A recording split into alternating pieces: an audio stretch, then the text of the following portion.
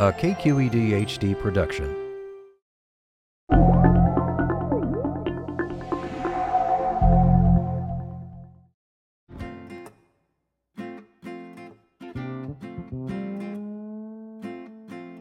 Cuttlefish is a cephalopod, which are mollusks, and like all cephalopods, they have all of their appendages in a ring around their mouth at the front of their bodies.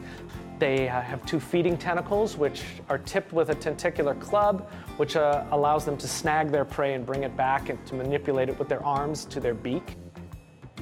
Dwarf cuttlefish, the species we're working with here, is called Sepia bendensis, and it's about a 3 or 4 inch cuttlefish. They have very good eyesight. They have a W-shaped pupil, which may allow them to have 2 pupil openings to be able to focus on things well.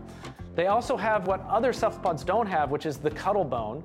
And the cuttle bone is actually a porous bone that allows the cuttlefish to adjust its buoyancy up and down. So without that, they wouldn't be able to swim very well. Cuttlefish are very good hunters, but they're also very tasty. So everything in the ocean wants to eat them. So they have very good camouflage abilities. You can come across a cuttlefish and not even know it's there until it moves. So they can change the texture of their skin to look smooth or to look more like a coral or a rock. Or they can also flash patterns on top of their skin.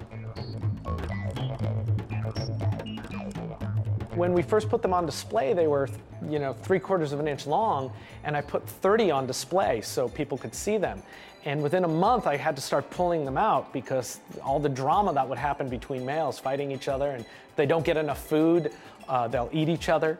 You could do a reality show, I think, on cuttlefish, and it would be pretty cool. Next time you're at the aquarium, I think people should look for these dwarf cuttlefish. If you're lucky enough to come upon them during feeding time, I think you'll get no other show like it at any other exhibit in the aquarium.